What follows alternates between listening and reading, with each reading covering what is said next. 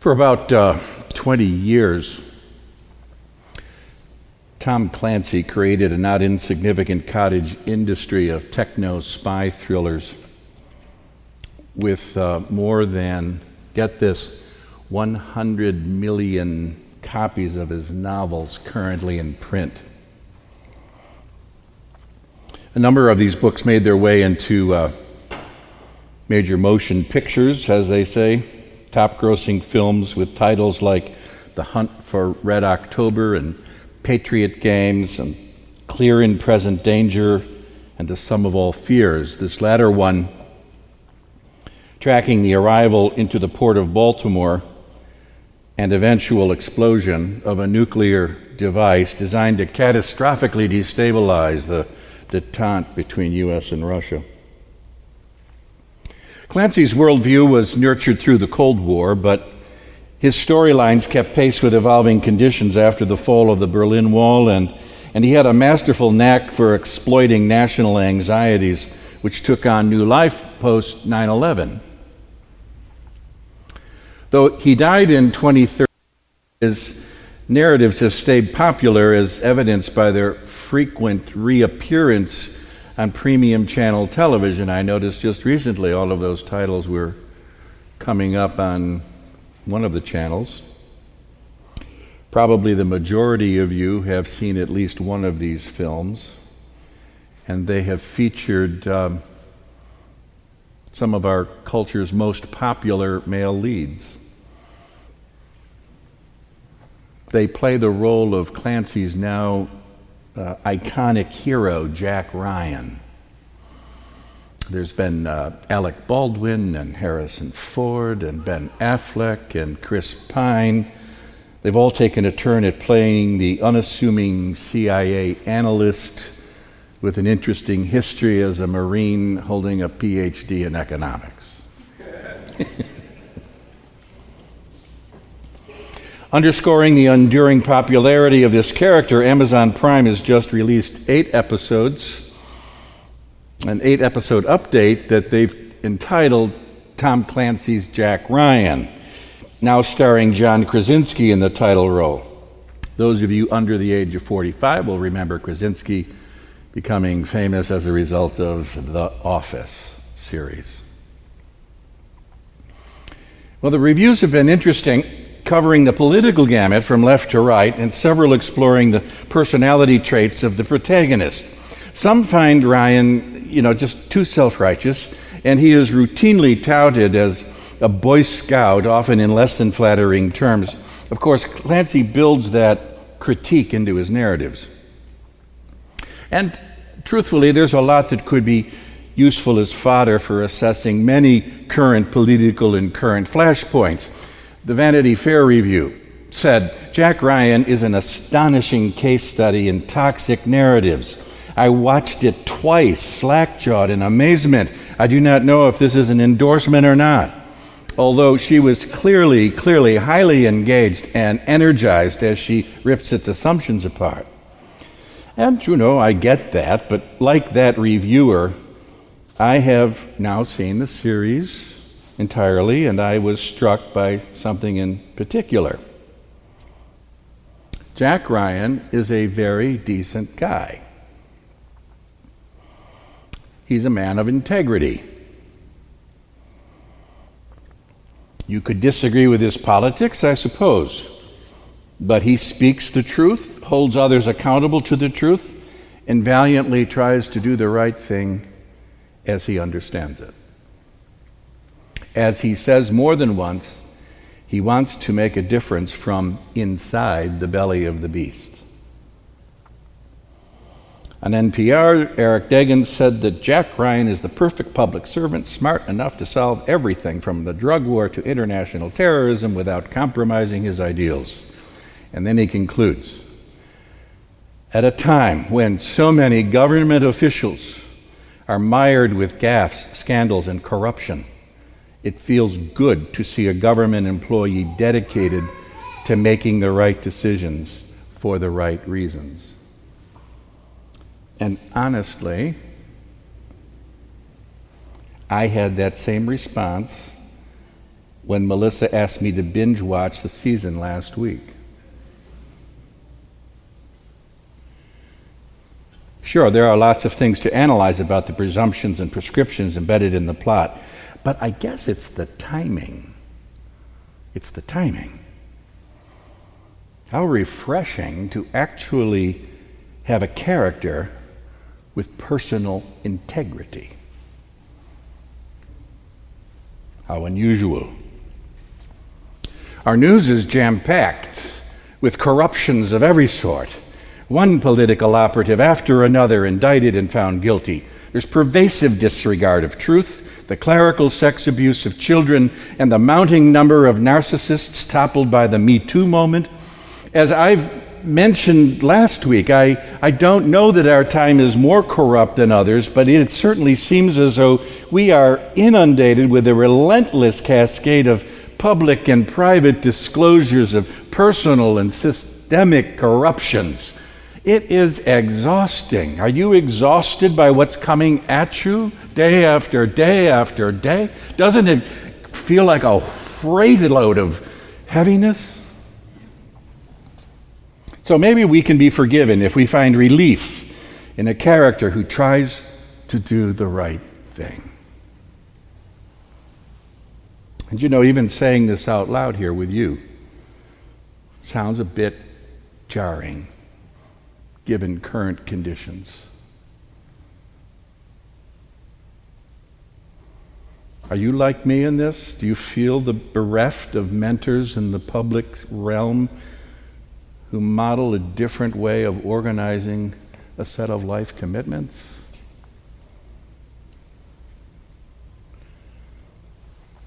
The passage from Proverbs announced, "Wisdom cries out in the street. In the squares she raises her voice. At the busiest corner she cries out. At the entrance of the city gates she speaks. How long, O simple ones, will you love being simple? How long will scoffers delight in their scoffing and fools hate knowledge? I will laugh at your calamity. I will mock when panic strikes you, when panic strikes you like a storm and your calamity comes like a whirlwind." How quaint this appeal to wisdom sounds in our moment. I note the writer insists wisdom speaks right in the midst of the busiest intersection of the city. We could think of it like the corner of Park Avenue and 60th Street. In fact, let's do that. Think of it like the corner of Park Avenue and 60th Street. Wisdom calling out in the heart of the city, in the heart of the world, right here, as if to say, right here among us. Call it essential, practical wisdom, the wisdom that's consistent with human flourishing.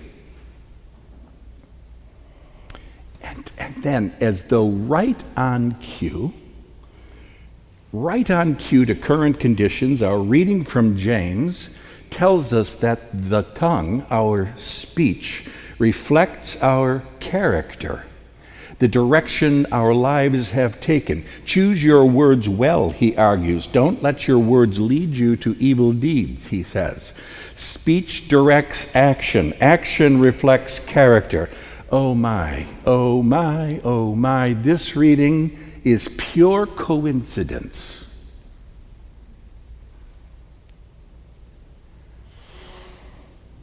Or I suppose serendipity. As we heard last week, James reveals the hypocrisy of faith that is merely professed without corresponding actions that inevitably manifest from authentic faith. He says that faith without works is dead, and that religion without compassion is worthless. Now he aims a little deeper. The hypocrite who says one thing and does another is actively practicing deceit. It may be self-deception or it may be deliberate lies, but the water at the source in that case is polluted, he writes. He uses the word we translate as brackish. No matter how eloquently crafted, speech that springs from polluted water cannot be clean, says James. As Janine Sletton summarizes, speech that uplifts, that encourages, that teaches wisdom, that resonates as true, is speech that springs from a pure heart. And that is what James is ultimately aiming for. He's fuming against hypocrisy as a plea for its opposite, integrity. And so there you have the point of it today. A plea for integrity from the heart of our faith. And let's be very clear here. Integrity is not perfection. None of us is perfect. None of us knows the whole truth. Each of us, myself included, suffers personal corruptions of greater or lesser degrees. That is why, friends, we often share in prayers of confession in our worship to set the record straight, as it were.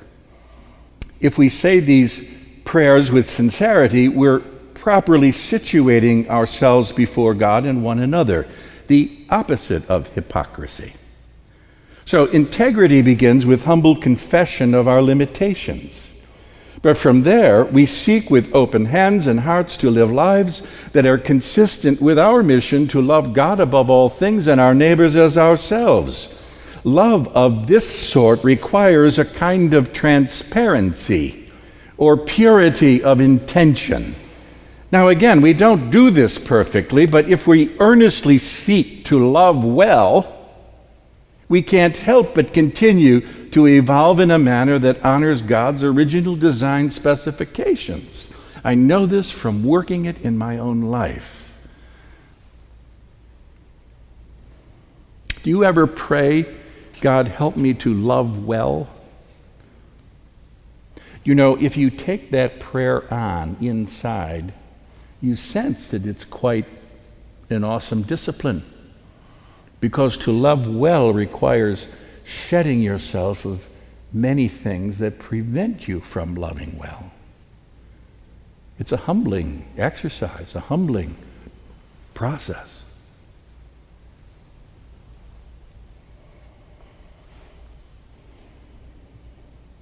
In my Faith Matters blog this last Friday, I quoted Susan Hawatch, who's another author of fiction whose characters explicitly grapple with the issue of integrity.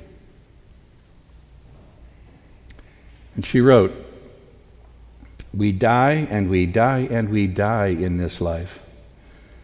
Not only physically, within 7 years every cell in our body is renewed, but emotionally and spiritually, as change seizes us by the scruff of the neck and drags us forward into another life.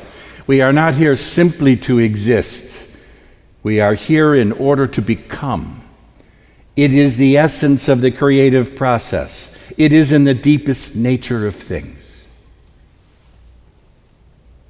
And in one sense, our becoming is a process of integrity, of growing increasingly congruent with the things that matter most of all. This doesn't happen all at once. You know this. We all know this.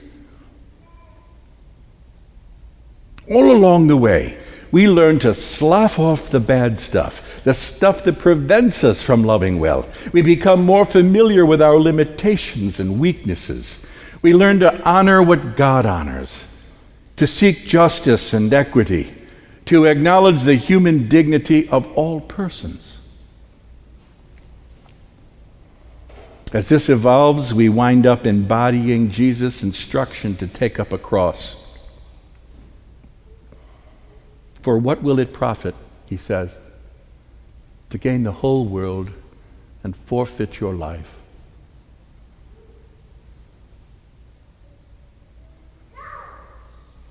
He is the voice of wisdom on the busy street corner, calling people to wake up and see what's most real. most vital, most important for human flourishing.